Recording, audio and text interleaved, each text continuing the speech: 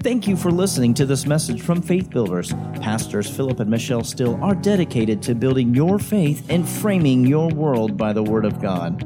There are many more resources available on our website, www.buildfaith.net, where you can find links to our audio and video archives. We also invite you to join us online for our live stream services. Remember to build your faith and frame your world by the Word of God. I want to look at some things tonight as it pertains to the power to get wealth. And I know that especially in our circles, this is a scripture that many can quote, and obviously we should quote it and we should confess it. And but I also see something else, and sometimes I feel like it might be somewhat justifiable, but at the same time, you know, you'll see people and they want to back off from words like wealth and rich and abundance. And I understand, you know, that there are people that can take things, if we want to say it, too far. But here's the issue. Not just if you have lack in your life, but that will apply. But if you have lack in your life or you want to do more for God, right, then abundance and wealth is good news. Yes.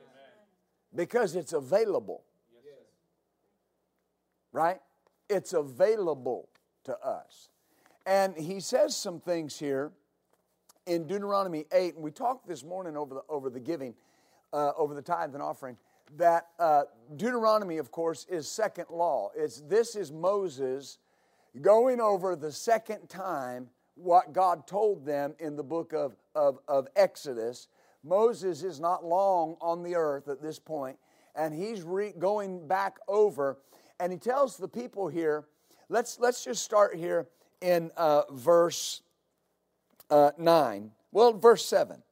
And notice it says, the Lord brings you into a good land, a land of brooks, of fountains, depths that spring out of the valleys and hills, a land of wheat and barley, and vines and fig trees and pomegranates, a land of oil, olive, and honey, a land wherein, now notice some of this, because what he's describing is the physical promised land, but the church has taken it and used it to describe heaven.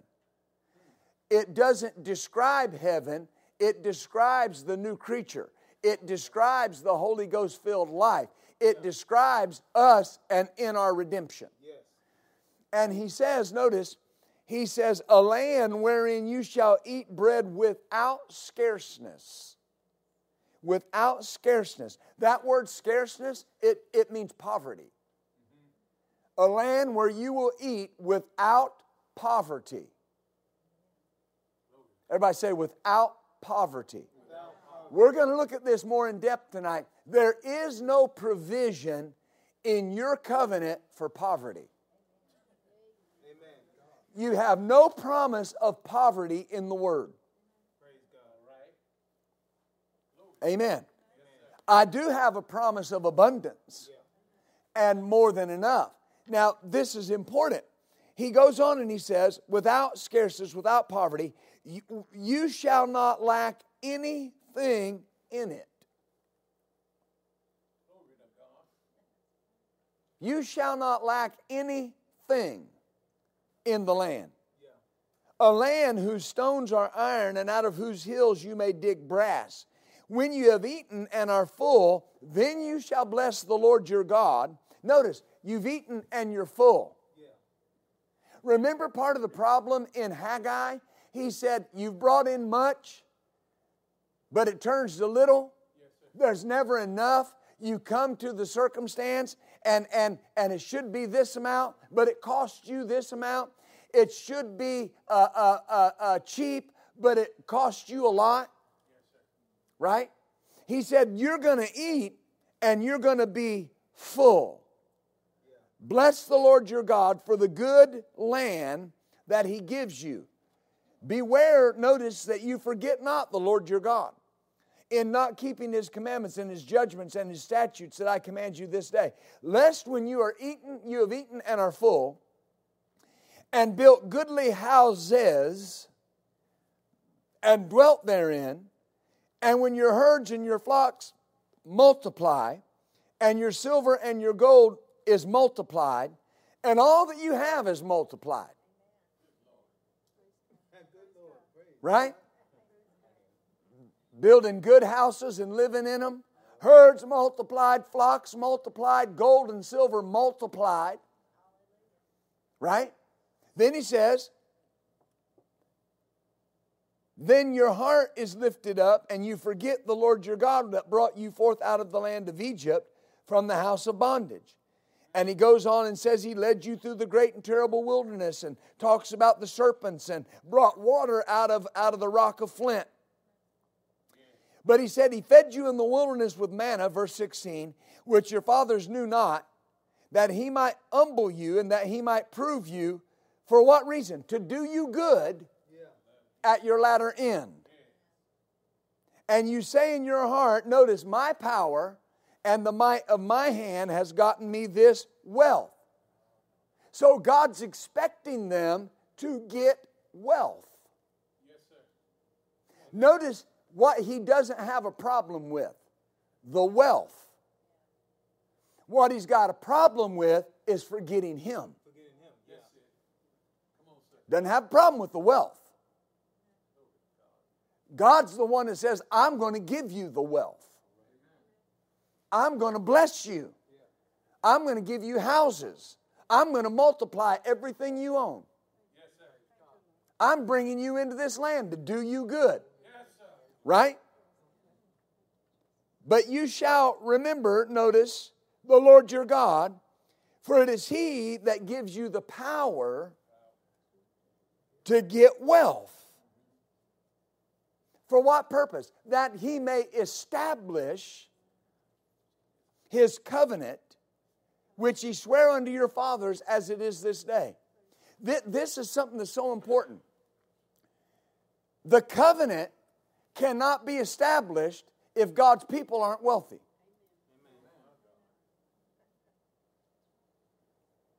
See, part of the establishment of the covenant is wealth.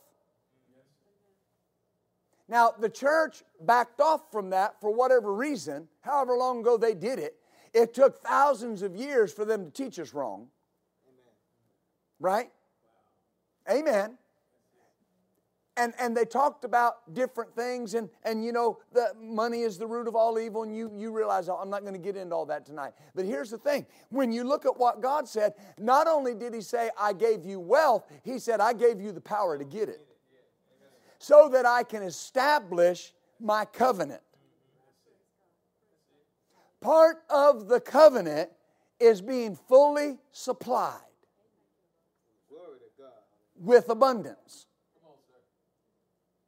Amen. It's not an issue of are you rich or are you not rich.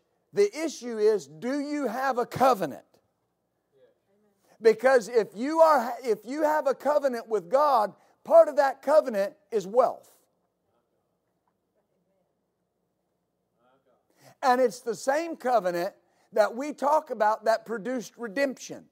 It's the same blessing that Jesus, in Galatians 3:13, the Bible says that Christ has redeemed us from the curse of the law. For it is written, cursed is everyone that hangeth upon a tree. And then it says this, so that the blessing of Abraham might come on the Gentiles through faith. Is that right? That's the covenant He's talking about. The covenant that He said, I want to establish as I swear unto your fathers. He swore unto Abraham that He would bless him and make his name great, and that his seed would be great. We were brought into that covenant by the death and the burial and the resurrection of Jesus Christ. The content of the covenant hasn't changed. People's thinking about the covenant hasn't changed. The enemy had to get people to quit thinking covenant and start thinking religion. Right? Men's doctrine and men's idea had to get people to quit expecting anything from God. Amen. But he said, when you get there, now watch, don't forget me. Now that's two-sided. That's a double-edged sword. Don't forget me in that I'm the one that gave this to you, but also don't forget I want you to have it. I want you to be blessed. I want you to have what you need. I want, right? God doesn't care if you have 6 cars and 4 houses as long as you remember Him. Remember Him. Put Him first. Hallelujah. We are done. In your life, I'm telling you, you're done struggling financially. You're finished. You're finished struggling. Why? There is too much in the covenant that we have a right to for us to struggle. Oh, glory. Amen. We've been given the power to get well. And he said it was to establish the covenant. To establish the covenant. Isn't it interesting that when you read about the people of Israel, when they had lack and insufficiency was when they were in disobedience. As long as they were in obedience, they walked in abundance and more than enough. Because they were God's covenant people. Well, we know that God hasn't changed His covenant people. We know that His covenant people according to the flesh is Israel, but we're His covenant people according to the Spirit. We've been grafted in. What applied to them applies to us. You and I have been given the power to get wealth. And we've not been brought into a physical land, but we've been brought into a spiritual land of redemption and been given the power to get wealth in the Spirit, just like they were given the power to get wealth in the natural. Everything that God said to them naturally, God says to us as spiritual seed of Abraham, and the spiritual seed of Abraham get the physical benefits of the natural seed of Abraham. Glory to God. Because we've been brought into the covenant. We've been brought into the covenant.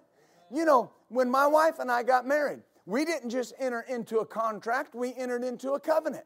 If you look at marriage as just a contract, then you know, you talk about her money and his money and her money and my money and everything separate. When you come into a contract, into a covenant, everything you have is mine and everything I have is yours. When God cut a covenant with Abraham, God did not make Abraham walk through those pieces. Abraham was asleep when God was walking through those pieces, and God Himself walked through those pieces of those animals and swore promises. Blessing, I will bless you. I will make your name great. I'll bless your seed. Abraham had nothing to say about it. God is in effect saying, Abraham, everything I have is yours. Everything you need I will supply based on this covenant. Glory to God. And that's the covenant we came into. So when we got married, every what I had automatically became hers. What she had automatically became mine. Because we're in covenant. We're one. You can't separate something when you're one. It can't be her money and his money when you're one. It can't be my stuff and your stuff when you're one. Are you getting this? God doesn't make you one with Him in covenant and then hold out. Well, we're in covenant in every area but this. Because you know that money's evil. Right? Listen, money is amoral. You understand what that means? Money's not good or evil. It's how you use it. Amen. If God thought, and I'm not going to spend a lot of time on this, but I just want to say, if God thought it was evil, why would He give you the power to get it? Amen. People suffer needlessly when they have a covenant that God wants to establish. Will you let Him? Will you let Him establish that covenant in your life? Amen. Where your days are filled with enough and abundance and insufficiency and lack are a thing of the past. Amen. Hallelujah. So he said, I've given you the power to get wealth. Well, let's look at a couple things real quick before we, 2 Corinthians chapter 8. I want to encourage you. You've got to live like what you're seeing tonight is true. You cannot exercise yourself more in the physical realm of abundance than you do in the spiritual realm. You cannot act like your ability to work is greater than your ability to sow. There are people that think that they have a greater opportunity for provision dependent upon what they can do with their hands, when in reality, the provision should be greater from what you sow than from what you work for. Your harvest should outweigh your paycheck.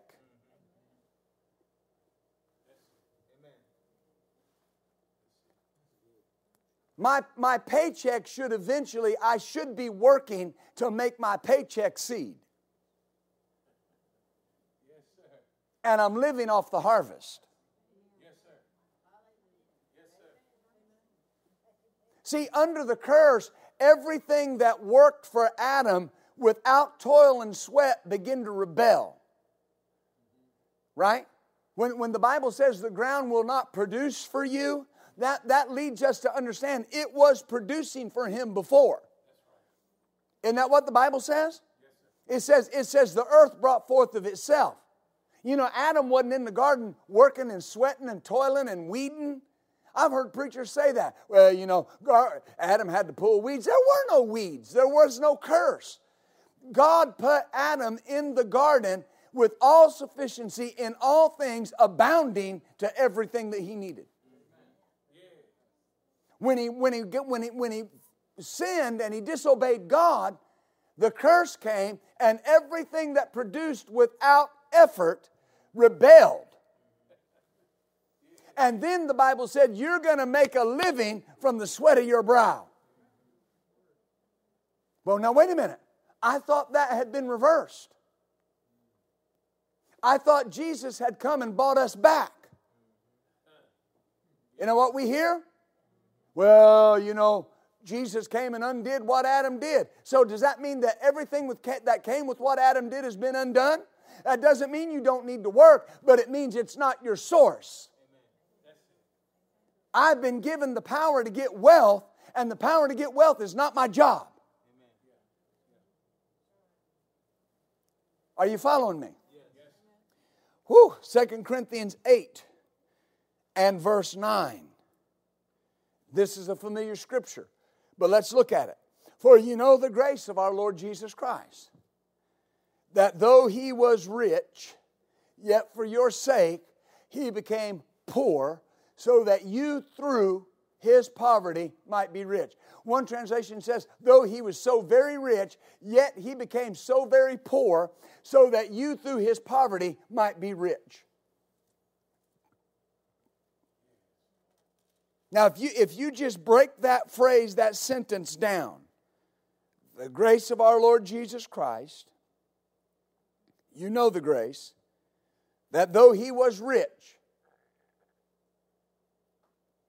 relatively speaking to where he came, living in a place with walls of jasper, gates of pearl, streets of gold, right? And then he comes to the earth and walks on dirt. Relatively speaking, he became poor. Jesus was not a poor man. But relative to where he came from, he became very poor. Right? But now notice, here's the thing. Whether you believe he was poor physically or not is irrelevant.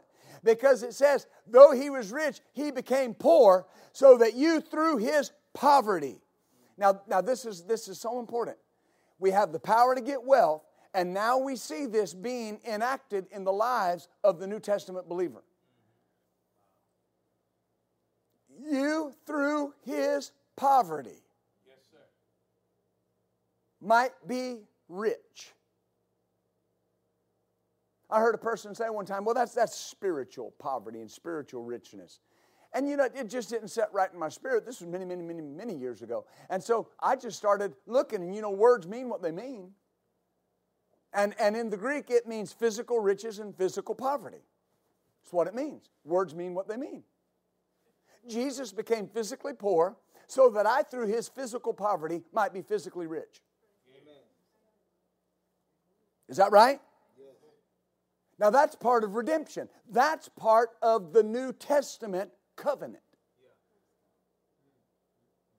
That's as much a part of the covenant of redemption as salvation and healing.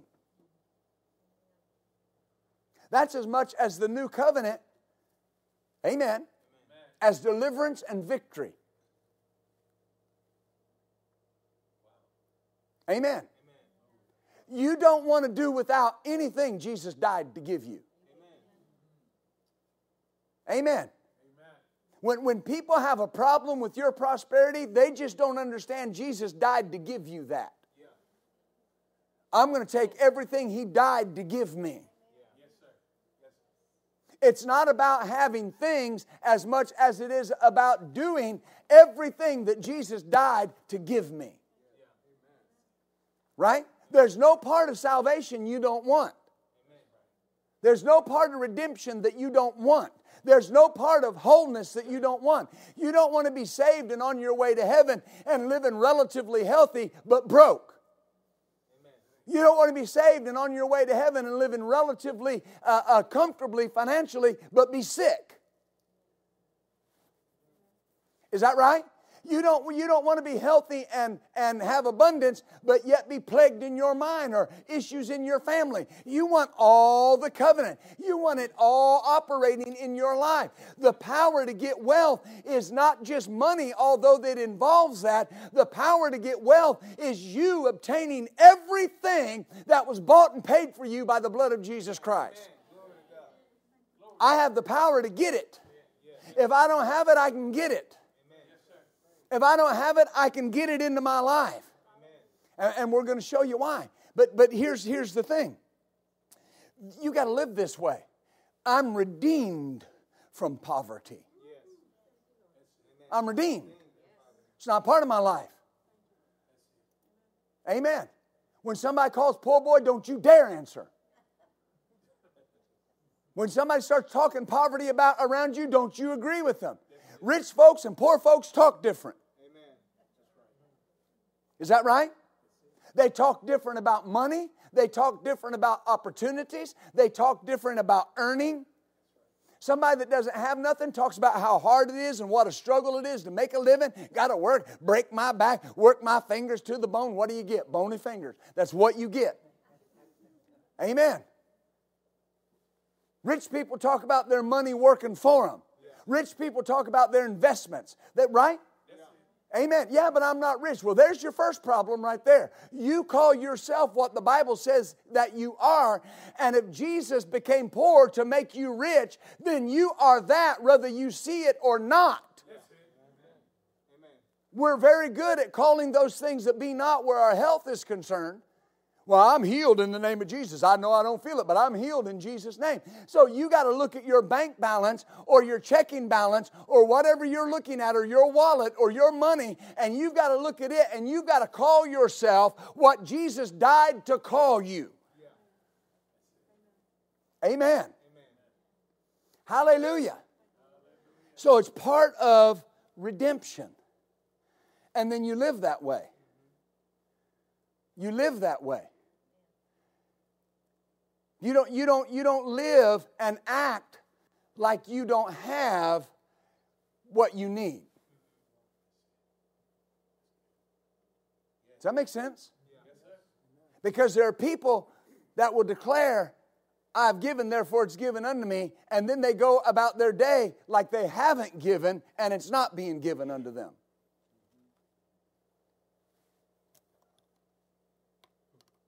Right? Think about this. We're going to read this scripture in a moment. If you have given, Jesus said, it will be given unto you, good measure, pressed down, shaken together, and running over. So if you have given, then why would you live like nothing's coming back? Amen. Or act like nothing's coming back? Come on, sir. See, I have a covenant. I've been given the power to get wealth. Hallelujah. Now, Acts chapter 20. The power to get wealth, a large part of the power to get wealth is seed time and harvest. And this is so important. This is where my life changed. When I figured out that I have the ability and the power to change my financial circumstance, everything changed. Everything changed. You know, when Pastor Michelle and I got a hold of the Word of God concerning finances, you know, I was raised in a healing environment.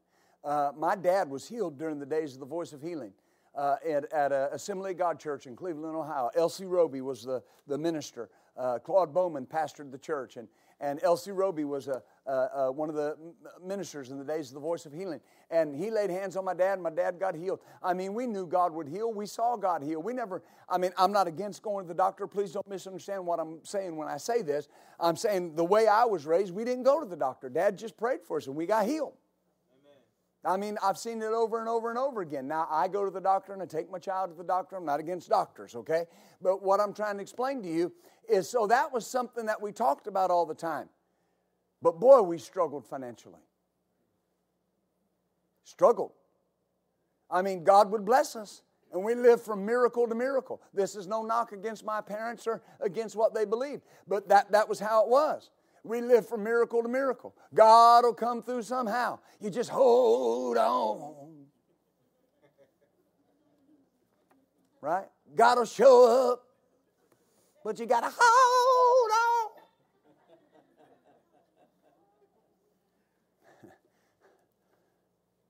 Amen. And so when I got a hold of the Word, and Pastor Michelle and I got a hold of the Word, you know, she had been delivered and set free, and God had done so many wonderful things for her. But we're broke.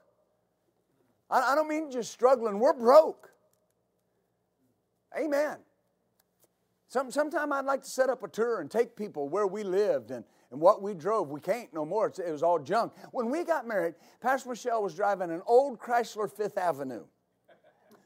Oh, old Chrysler Fifth Avenue, the square kind. I don't know if y'all remember it. But you know, I mean, at one time, many hundreds of thousands of miles before, it had been a decent car. But here's the thing. It was stolen. No, not somebody stole it from her. It was stolen, and she bought it and knew it was stolen. This is before Christ. The car had no title. The serial numbers had been removed. Amen. We lived in Goodlettsville, not Goodlettsville, Old Hickory, Tennessee, outside of Nashville. And I was driving a Volkswagen Rabbit that had seen its better days, because I'd bought it with my tax return from an old guy that really stuck it to me, but I needed a car. He acted like he was doing me a favor. He was not doing me a favor, but I needed a car. I was driving the church van to work. Church bus, actually, it's a bus. It's a miracle Pastor Michelle fell in love with me, because I had nothing going on. Zero. I just want you to know. Amen. I'm driving the church bus to work. Hallelujah. I could have given everybody a ride, but I didn't have anything. We had nothing. I'd lost everything. She had lost everything. When we got married and went to get a checking account, you know, we was going to get a joint checking account, they pulled my credit, and God is my witness, they laughed. I had lost everything. I had filed bankruptcy at a very young age. And for years, it was just that way. Amen. We didn't have anything. Nothing. Our house was furnished with early goodwill. Now, I'm telling you all this for a reason. But there came a time when I saw something in the Word. Amen. I began to see something about the seed. And I figured something out. If I can sow a seed will produce. Now that sounds simple. But I figured out I got to live by the seed. Because I'm not wise enough to fix all this on my own. And Acts chapter 20 and verse 35, notice what Paul said.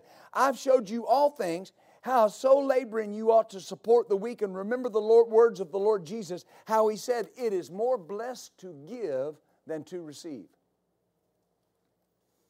The power to get wealth is seed time and harvest. Why is it more blessed to give than to receive? Because the receiving is in the giving.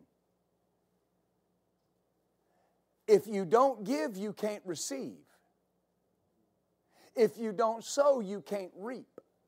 The harvest is in the seed. When you sow a natural seed, the harvest you're looking for is in that seed. You don't have to go somewhere else and get it. The receiving is in the giving. And when people and ministers and other people, they make light of giving and they say, well, we don't talk about finances. You're robbing people of their ability to harvest. When I figured out that the harvest was in the seed, my days of poverty were over. It didn't happen overnight. It didn't happen in 6 months. It didn't happen in a year. But it was over. Because I had the ability to sow a seed. And I figured out if I can sow a seed, there's nothing I can't sow my way out of or sow my way into. Because by virtue of the Scriptures. Right? Let's look at some of them. 2 Corinthians 9. See, without giving there can be no receiving. Hallelujah. Well, what do you do when people disagree with you? Nothing. I just keep giving and keep on receiving. Amen. I keep sowing and keep reaping. I can't help what somebody else believes, but I'm like the Apostle Peter. Listen, you do whatever you want to do, but I can only tell you and do those things that I know work. Amen. Amen. And so he says here, notice in 2 Corinthians 9, and let's look at verse 6. We'll read a couple verses here. But notice he says, this I say, he which soweth sparingly shall reap sparingly, and he that soweth bountifully shall reap bountifully. Now here's what I want you to do. We see this word sparingly and bountifully. Now we're not changing the Scripture, but I just want you to see something. Notice the emphasis here. Take those words out and look at this. This I say, he which soweth shall reap. Is that what it would say? Sparingly and bountifully, right? They're there to tell us something. You're going to reap. And if you sow sparingly, you'll reap sparingly. If you sow bountifully, you'll reap bountifully. But here's the bottom line of it. Sow and you'll reap. See, this is foolproof. This is guaranteed. This won't fail. Because it's a biblical principle that has a covenant of blood back of it. The covenant that you've been brought into guarantees this. Because that's the power to get wealth. So when you sow, it's not a donation, it's a sowing. It's a giving with a mind to receiving. Amen. I've had people say, well, I just give and I never think about receiving. That's why they don't receive. Well, I just don't think about money that much. Well, now that's a lie. Because you think about money every time your bills come due. You think about money every time you got to put fuel in your car. You think about money every time you go to the grocery store. You got to check and see if there's enough there to cover what you need to do. Is that right? You got to be a good steward over what you have. I'm not saying you lie. I'm saying people that say that, well, I don't care about money. That's a lie. Everybody cares about money. There are people that put an overemphasis on it, but everybody needs it and everybody desires it. Amen. But notice what he said. He that sows will reap. Well, what do you sow? Seed. What do you reap? Harvest on the seed you sowed. Isn't it amazing that God gave us the ability of seed time and harvest and the ability to call our seed what we need it to be, and the harvest will be what we need? Yes, sir. Amen. If you're believing to come out of debt, understand that you're not believing to come out of debt until you sow a seed towards your freedom from debt. Yes, sir. Because debt, it involves physical finance.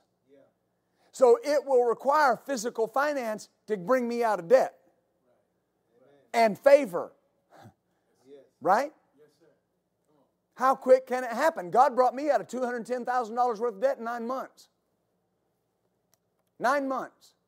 From the time we sowed our seed and made our declaration, 9 months later we were debt-free, owed no man anything. I still owe no man anything except my house note right now. Amen. Nothing. And that has been since, that's been 12 years ago. God brought us out of debt. Yes, sir. Now, people say, how'd that happen? We sowed and we declared. But we didn't just declare. You can't just pull out the confession list. I'm out of debt. Needs are met. Have plenty more to put in store. I owe no man anything. You need to say that, but you need to back it up with something that encapsulates your debt freedom. You sow that seed. Lord, I'm sowing this seed of faith towards my freedom from debt. And because it's your will that I have the power to get wealth, and Lord, to operate in that wealth, I need to be free from this debt. Yes, sir. Yes, sir. Right? And I sow that seed. And people say, well, are you naming your seed? You call it what you want. I'm telling you, I sow a seed towards debt freedom. Because there's seed to be debt-free and there's seed to stay debt-free. There's faith to be debt-free and faith to stay debt-free. It's just like with your physical healing. You have faith to get healed, but then you got to use your faith to stay healed. So you have faith to come out of debt, then you got to use your faith to stay out of debt. What do you attach your faith to? Your seed. You know the interesting thing about the seed is it will produce perpetually. Yes, sir. Everything that God gave man in the beginning was designed to produce perpetually. And everything that God gave man in the natural in the beginning is a type of what we have received, the ability we have received in the Spirit being brought into the new covenant. And when you sow a seed, if you won't stop the miracle action, it'll just keep producing. Come on, sir. Amen. We're operating in things financially right now that we sowed seed for 10 years ago. Because you sow it and you never stop it. This is good. The Lord's good to us. Now notice he says, he talks about verse 7, every man according to his purposes in his heart. But verse 8, God is able to make all grace abound towards you. Now, what grace is that? All grace abound towards you. The grace of our Lord Jesus Christ. God is able to make all of that grace abound towards you. And what will be the result? That you, having all sufficiency in all things, may abound unto every good work. Now notice the verbiage.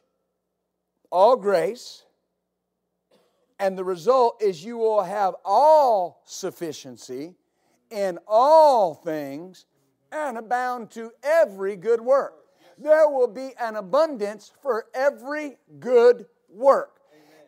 Every opportunity to sow that comes up, you'll have it to sow. Amen. Yes, sir. Amen. Yes, sir. Because why? You have all sufficiency. Why do you have all sufficiency? Because I've been given the power to get wealth. The power that you and I have to get wealth transcends the financial issues that the world may be facing. Amen. The picture of that is in Genesis 26, and you know this verse. But Isaac, when the land was in a famine, the Bible says Isaac sowed in that land. And the Lord gave him 100-fold return the same year. But there's a famine on. But Isaac's got a covenant and the power to get wealth. If you have the power to get wealth, and you do, your seed will bring forth when there's been no rain, there's been no fertilizer, there's been nothing naturally that seems like it should happen, but you have the power to get wealth, and when you sow the seed brings forth for you. The person sitting next to you at your job can go under and go bankrupt, and you'll get a raise and a bonus because you have the power to get wealth. Yes, glory to God. Oh my. Do you see this? Yes. Hallelujah. And then you got to live that way. You got to live like you have the power to get wealth. Quit shortchanging yourself. Amen. Well, you know, I'd like to have that or live in that or whatever. Now, I'm not just talking about things. Folks, listen, there's nothing you can't sow your way into. Nothing. Now, notice. Ha, ha, ha. Notice verse 10. Now, he that ministereth seed to the sower. Now, stop right there. Why don't he just give you what you need instead of ministering seed to you? I don't know what may be pressing in your life, but you take the most pressing financial thing that you may have. If God gave you just that and just blessed you to take care of that, that's due. So then He takes care of that. It's due next month. Right? Say your house note is pressing. You don't have the money to pay it. And God blesses you with the money to pay it. Okay, it's paid this month. What about next month? Yeah. That's why He said He ministers seed. Because I can sow a seed for that house note. Yeah. I can sow a seed. Do you see this? Yes, sir. And now I got seed in the ground. And every time I think about my house note, I can rejoice. Praise God, I got seed in the ground for that. Amen. Every month it's going to come up. Amen. Because God said He wants me to have goodly houses.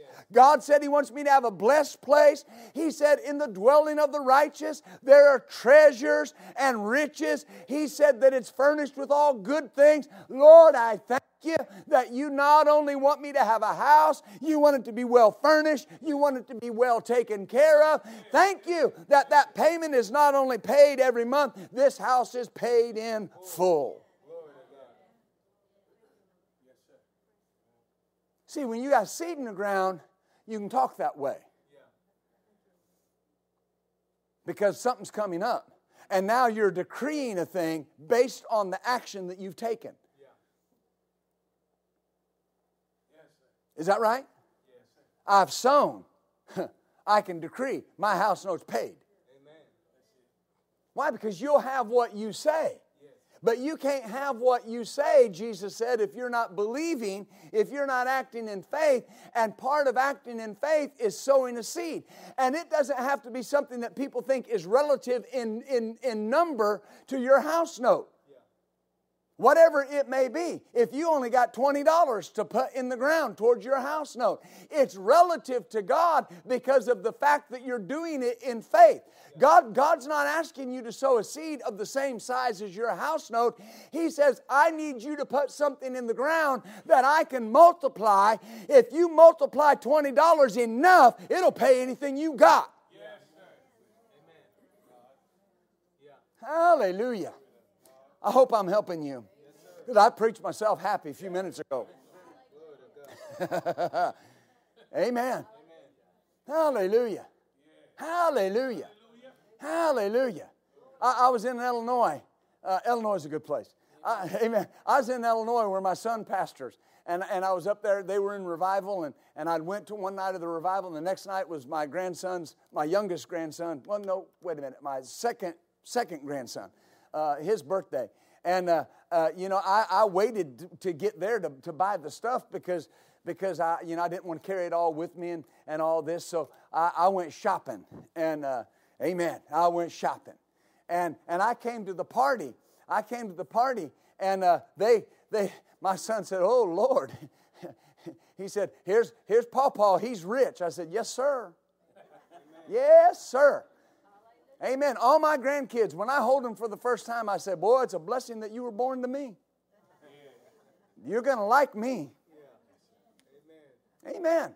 But here's my point. I'm not bragging on that so much as I'm saying, when people say things like that, that shouldn't bother you. You're one of those rich preachers. Oh, yeah. One of them rich Christians. Yeah. There's not supposed to be any broke ones. I had a person one time tell me they were struggling, and they said, "I know you wouldn't understand because of all your blessings." I mean, I understand, but I also understand this. It's not wrong to be broke. It's just bad to stay that way. Hallelujah.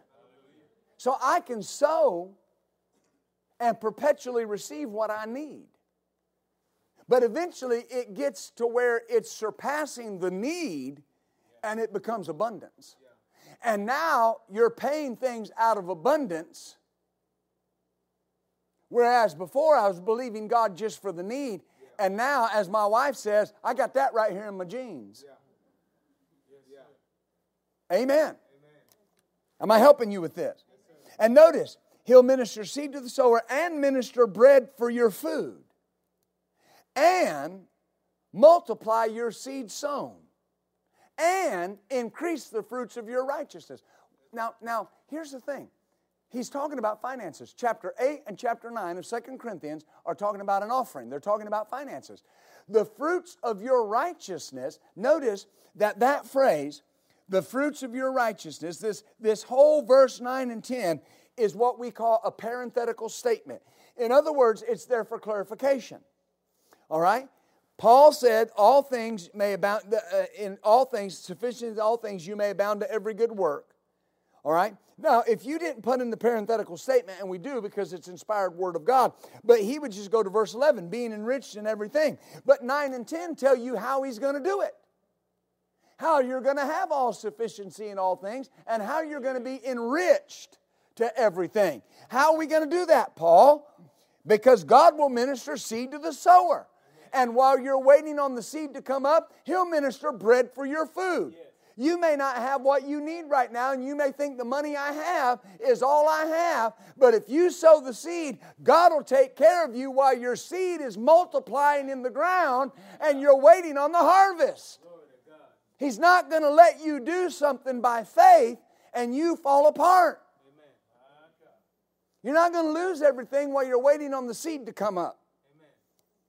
Woo! Well, how long will it take? Don't get over there in that. If it took you 5 years to get where you're at, give God 6 months to bring you out.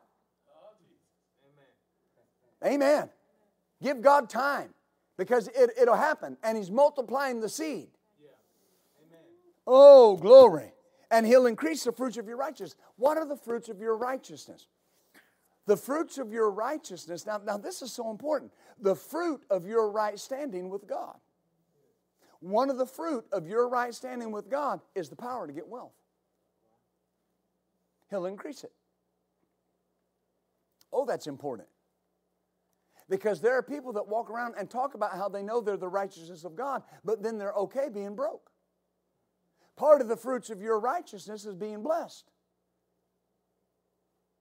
You know how we talk about the people in the Old Testament, the Israelites, and how they were so unbelieving, and they were this, and they were that, and they were the other? Well, you know, God told those unbelieving, faithless Israelites that you'll be blessed going in, blessed coming out, blessed in the city, blessed in the field, blessed in your basket, blessed in the store. You'll be above only and not be beneath. You'll be the head and not the tail. And they weren't saved, weren't filled with the Holy Ghost. The blood of Jesus had not been shed for them. And then we read the scripture that says we've been brought into a better covenant with better promises, and yet we act like that's not God's will for us. If you know it's God's will for you, act like it's God's will for you. Amen. Dr. Summerall used to say, when you walk in somewhere, walk in on good carpet. Amen. Amen. Walk like you have what God says you have. Amen. Yeah, but I don't see all sufficiency in all things. Did He say it was yours? Then it's yours. Act like it's yours. Walk like it's yours. I'm not telling you to go buy something you can't afford, but you need to act like you are what God says you are. You need to act like you have all sufficiency in all things. And when you start acting that way, you'll quit talking that way. And when you quit talking that way, you'll quit thinking that way. And when you quit thinking that way, watch out, it's coming.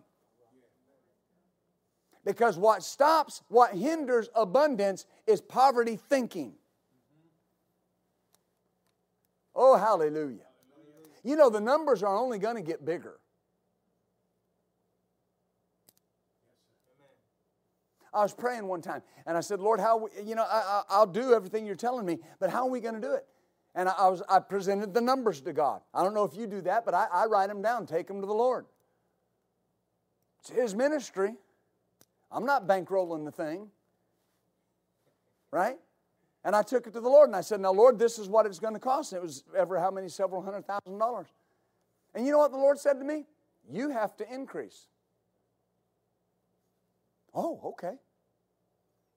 I have to increase. The numbers are just going to get bigger.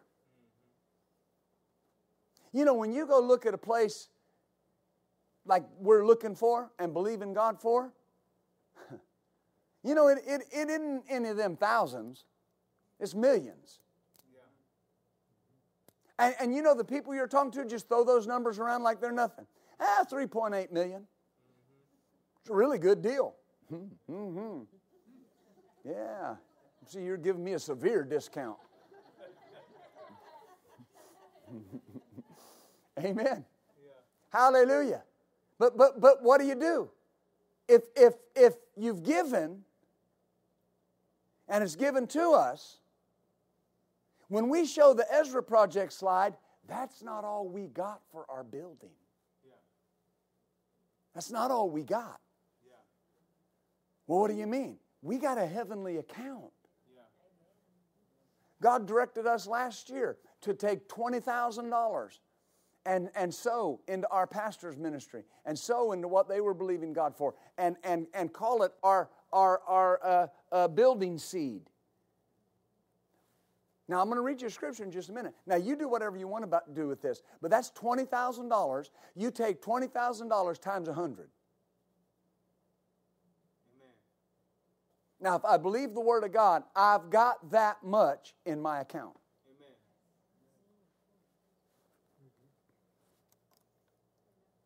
So why shouldn't I go talk to somebody that's asking $3 million for a piece of property, but yet it only looks like I have several thousand, and they're talking $3 million? Why wouldn't I go talk to them like I have money when if I believe I have it in my account?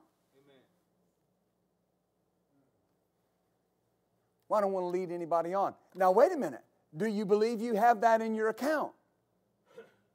Then why wouldn't I talk to them like I can buy that property? When we hear stories about men and women of God that we appreciate so much, and it seems like every time they believe for something. Dr. Summerall said this. He said one time, he said, I never had the money to do anything God asked me to do. I had to believe for all of it. I never had it. When God asked me to do it, I never had it. But yet He did it. Amen. Yes, and we'll hear stories like that they stepped out and they did this and they didn't have the money, but you know, they got the money, right?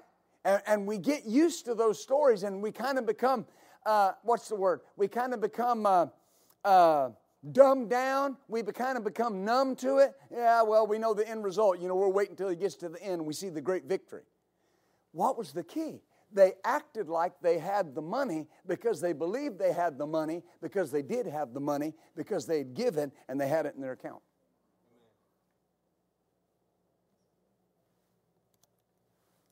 Philippians 4, and I'm hurrying. Let me see my time. Okay, I want to be led here tonight.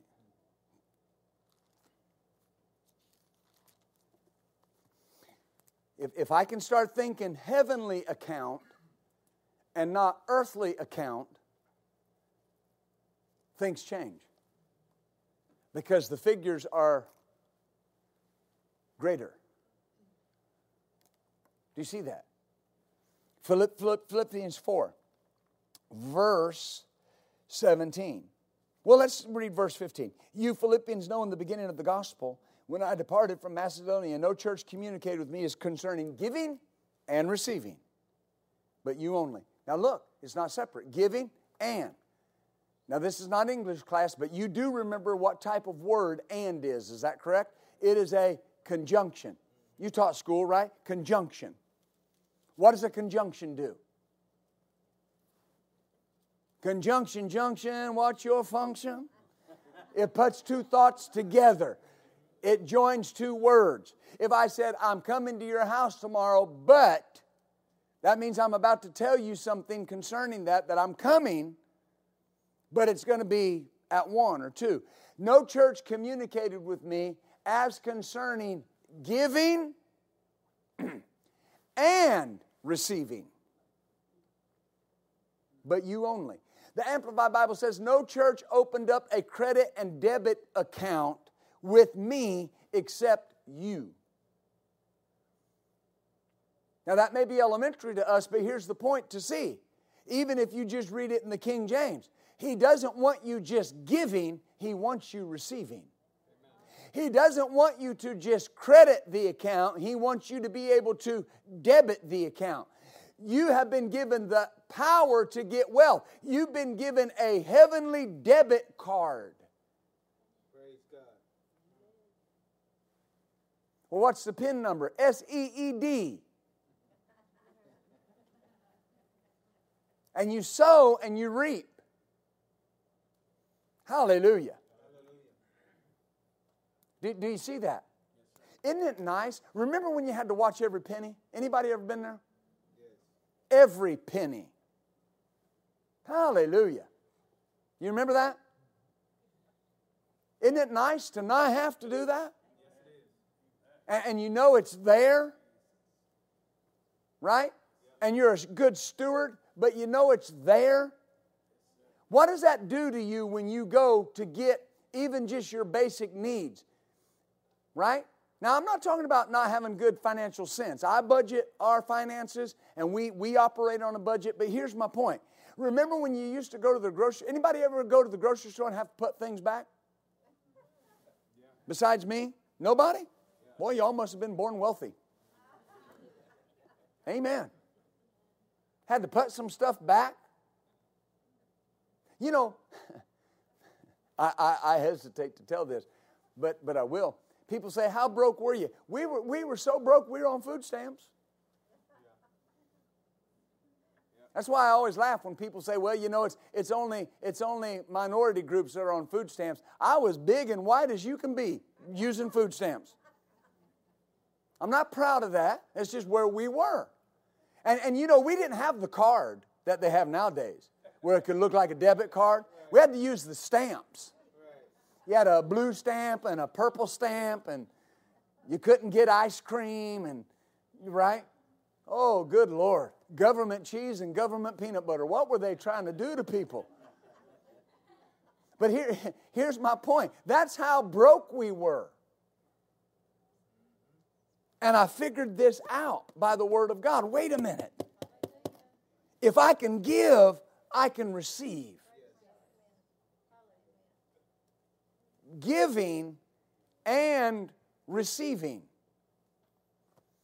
Not because I desire, notice verse 17, a gift, but I desire fruit that may abound to your account. So I have an account.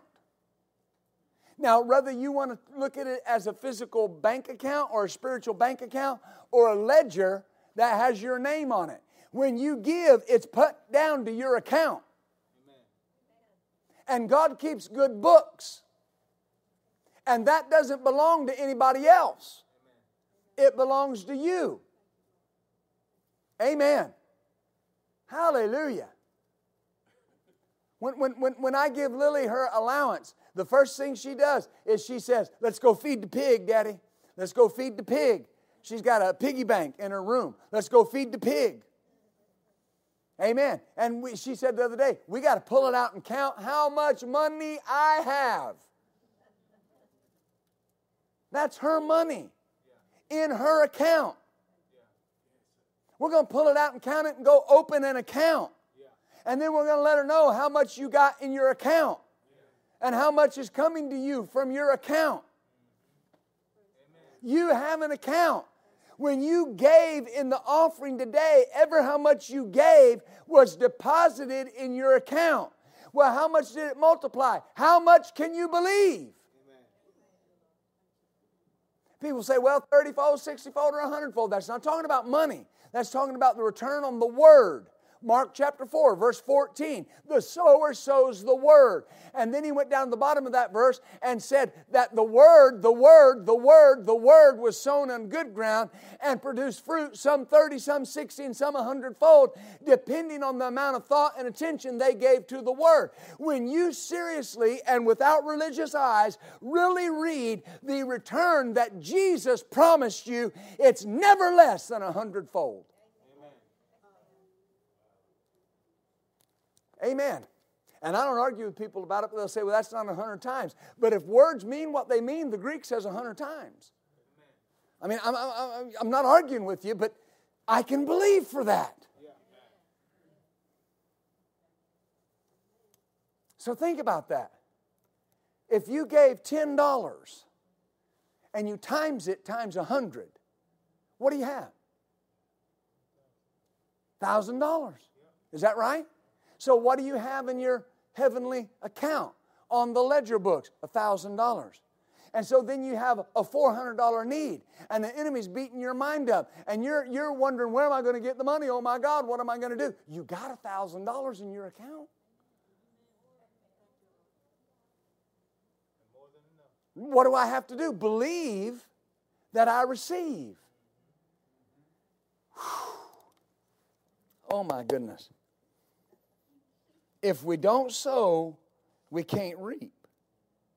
Bountifully or sparingly. Amen. There's nothing I can't sow my way into or sow my way out of.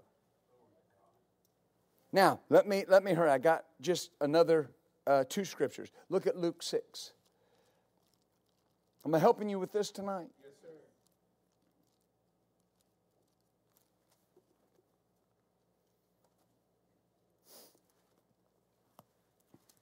You know, the Lord has us pressing into 2 things, 2 main things in our ministry.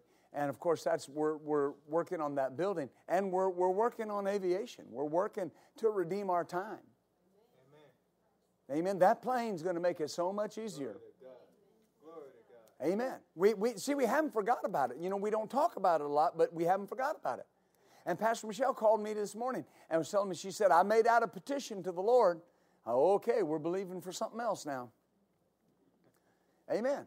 And told me what she was believing for, and of course we're in agreement. But here's the thing. You know, when you think about that, I had somebody ask me not too long ago, how much is the plane you're believing for? Well, the plane we're believing for is $350,000. But if what you sow into the ground for that is multiplied times 100, it doesn't take very much to get that much in the account.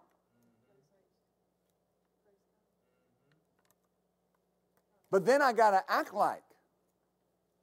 So here's where my faith is. The guy we were chartering the plane we'd been chartering, he made a statement to me. He said, you know, when you get to the place that you can charter the plane every week, then you're ready to buy your own. Well, see, that's wisdom. But now I got a benchmark. I got a mark to believe for. People will say, well, I got all my bills right here, and look, there's just not enough. You know, it's a great thing that you know how much you owe. That's good. That shows diligence. But now just quit saying you don't have enough. What seed do you have in the ground? Take your seed and put it up against what you owe. Well, I don't know how much I've given. There's your problem right there. If you don't know how much you've given, you don't know what's in the account. I've talked to people before and say, well, how much is in your checking account? Well, I don't know. Well, why don't you know? It's your checking account. Well, should I know? Yeah. That could be part of the problem. I can tell you right now, to the penny, what I have in all of my accounts. Not within $100 or $200, what I have in all of my accounts. Isn't that good, accounts? Accounts? That's good, right?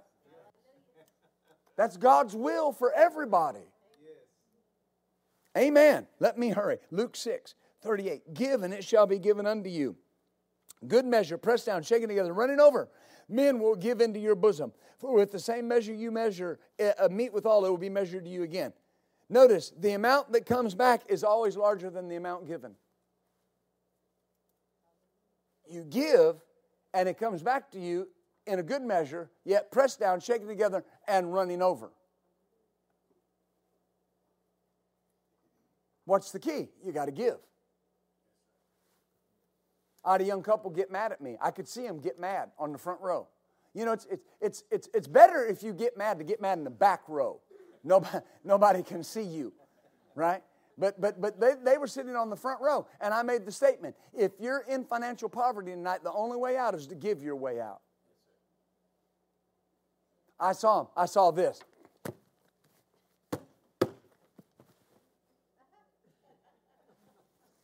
Well, right there, they just shut themselves off from what God wanted. And they asked to meet with me, and I met with them, and they told me they were mad. And I said, well, I could tell you were mad. Well, what are you mad about? You said the only way out of financial poverty was to give our way out. It is. That's the only way. What you're doing is not work. You're working all the hours they'll give you. You're doing everything, and it's not working. So something has to change. If I want good measure, pressed down, shaken together, I have to give. I know that's simple. I know that's elementary to the core.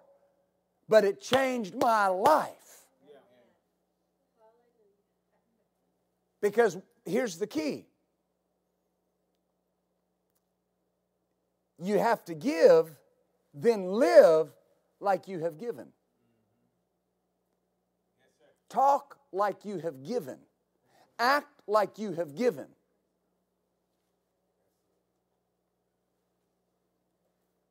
Amen. Going to good places, having good things, living a good life should not impress you.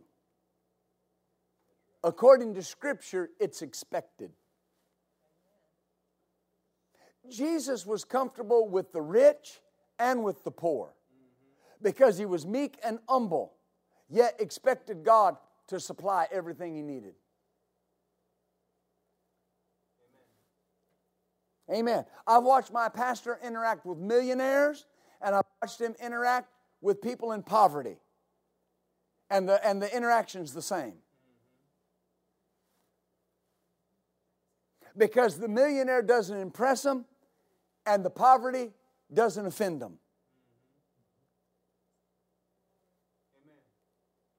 God wants to make your name great. And to make your name great, He's got to change how you think about your name.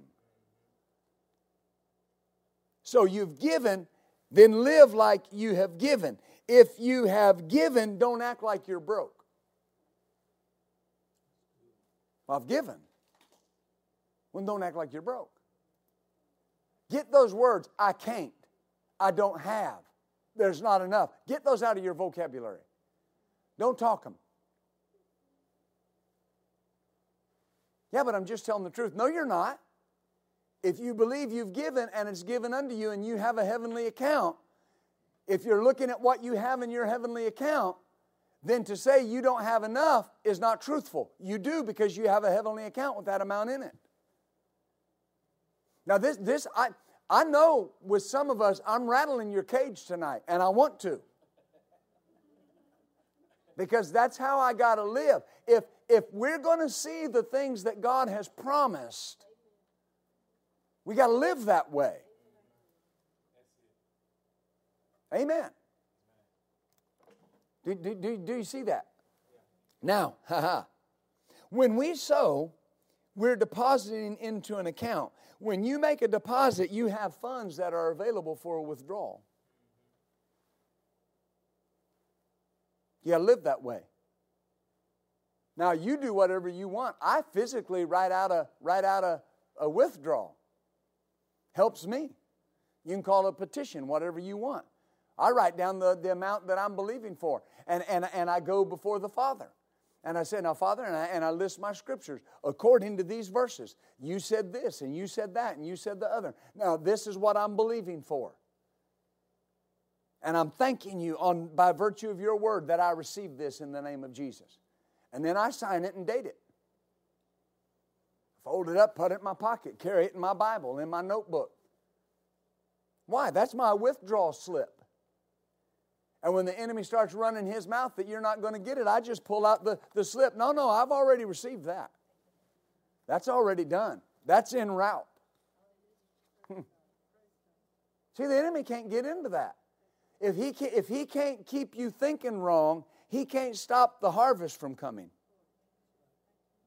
He's got to keep you thinking wrong.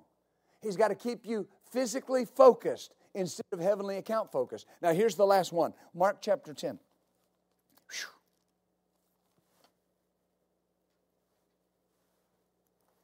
Amen.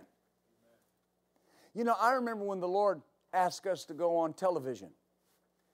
And I am a notoriously slow actor. And what I mean by that, now don't misunderstand me, I'm very productive, but I don't hurry. When the Lord says something to me, I pray about it, I mull over it, I think about it. I've had people before tell me, you got to make a decision today. I said, no, I don't. Matter of fact, you can be sure I'm not going to. Because it's not a good idea. But here's, so sometimes God has to help me along with the toe of his boot. You understand? Because that's just how I am. That's my nature. And he was dealing with us to go on TV, to go on VTN this many years ago, hundreds of programs ago. And the contract was on my wife's desk, and I don't even remember the exact amount that it was going to require to go on television. And one day I was walking by her office, and I saw that contract, and the Lord said this to me. He said, how long are you going to hold off doing that? Well, you know, my lightning fast mind was, well, Lord, we need the money. And the Lord said, if I'm asking you to do it, don't you think I intend to take care of it? Well, what do you say to that? Well, if you're smart, nothing. So I just walked in, signed the contract, and told my wife, we might as well get this in the mail. Amen. I remember it like it was yesterday. We sent the contract off with nothing in the physical bank account to pay for that, but we had a period of time, a grace period, and a lady came to the church, a little Filipino lady, and she came to the church. My wife was there by herself. I was downtown. My wife was there by herself. And this little Filipino lady came to the church. She loved our church, but her husband didn't like our church. And so he wouldn't let her come to the church, but she liked our church. And she came, and my wife sent me a picture. And you say, what was it a picture of? Stacks of $100 bills laid across the desk. And the lady came and said she wanted to support our television ministry. God brought the money out of our account through a little Filipino lady whose husband didn't even like our church. Amen. But what if we would have kept acting like we didn't have the money? Hallelujah. Mark 10, Verse 29, and you know the lead up to this. Jesus answered and said, verily I say unto you, there is no man. So he's about to tell you that there is no person that can do what he's about to say that won't receive what he said. There is no man that has left house or brother. Now the word left, don't let that throw you. Jesus is talking about giving. He's talking about giving for the sake of the kingdom. And he said, no man that has left house or brethren or sisters or father or mother or a wife or children or land for my sake and the gospel's. Luke says, and the kingdom. But notice, he shall receive. Now this is important. Something I learned almost 30 years ago. Shall is a covenant word. It contains the truthfulness of the speaker. Jesus said, if you give, you shall receive 100-fold now in this time. So what he said? Houses only gave one house. You know what he said? There is no man that will give house. But now when he's talking about the return, he says houses. Is that right? Yes. And brothers and sisters, mothers, children, lands with persecutions, and in the world to come eternal life. Now, what's the point here? You got to live that way. Yeah. I've given. There's at least 100-fold in my account that I can access now. See, people get mixed up because they say, have you ever received 100-fold on an offering you gave? And what they're trying to do is trying to pinpoint something. I know I've received 100-fold. I've received 100-fold more than once. I know I have because I've seen it. But here's the point. He's not necessarily talking about something that you get, understand what I mean, that you're going to sow $10 and when you go home, somebody's going to give you 100-fold. He says that 100-fold goes into your account. And you have access to it right now. Amen. It's better to have longevity financially than to live from miracle to miracle. Amen. Oh, hallelujah. And we're believing for big things. Big things for you. Big things for the ministry. Amen. Hallelujah. Hallelujah. Glory to God. A place of high exposure. Amen. That's what he said to us about the place that he's bringing in. You begin to prepare your giving. He said the place that he had for us would be a place of renown, a place of high exposure. I wrote that on my vision board, if that's what you want to call it. 2021, a place of high exposure. Amen. And it'll be a place that'll draw people to it, where families will be strengthened, marriages will be rescued. Children from infancy stage all the way up through young adult years can have their needs ministered to by the Spirit of God. And you'll look around and say, my, the abundance has arrived. But remember, he said, I say to you tonight, it began when you were in 10500 Markham. Folks, listen, we're a rich church here. We were rich in the La Quinta. And we're rich here. Just compare this to the La Quinta. Look how much we've prospered. And now where we're going is multiplied thousands of times better than this. He said it began when you were in the La Quinta and you released your faith and you said the day will come you'll be in a place of high exposure. Get ready, he said, for this is the time and this is the season and it will surely come to pass quickly. Whew, a palace. A palace. A palace for the Lord Jesus.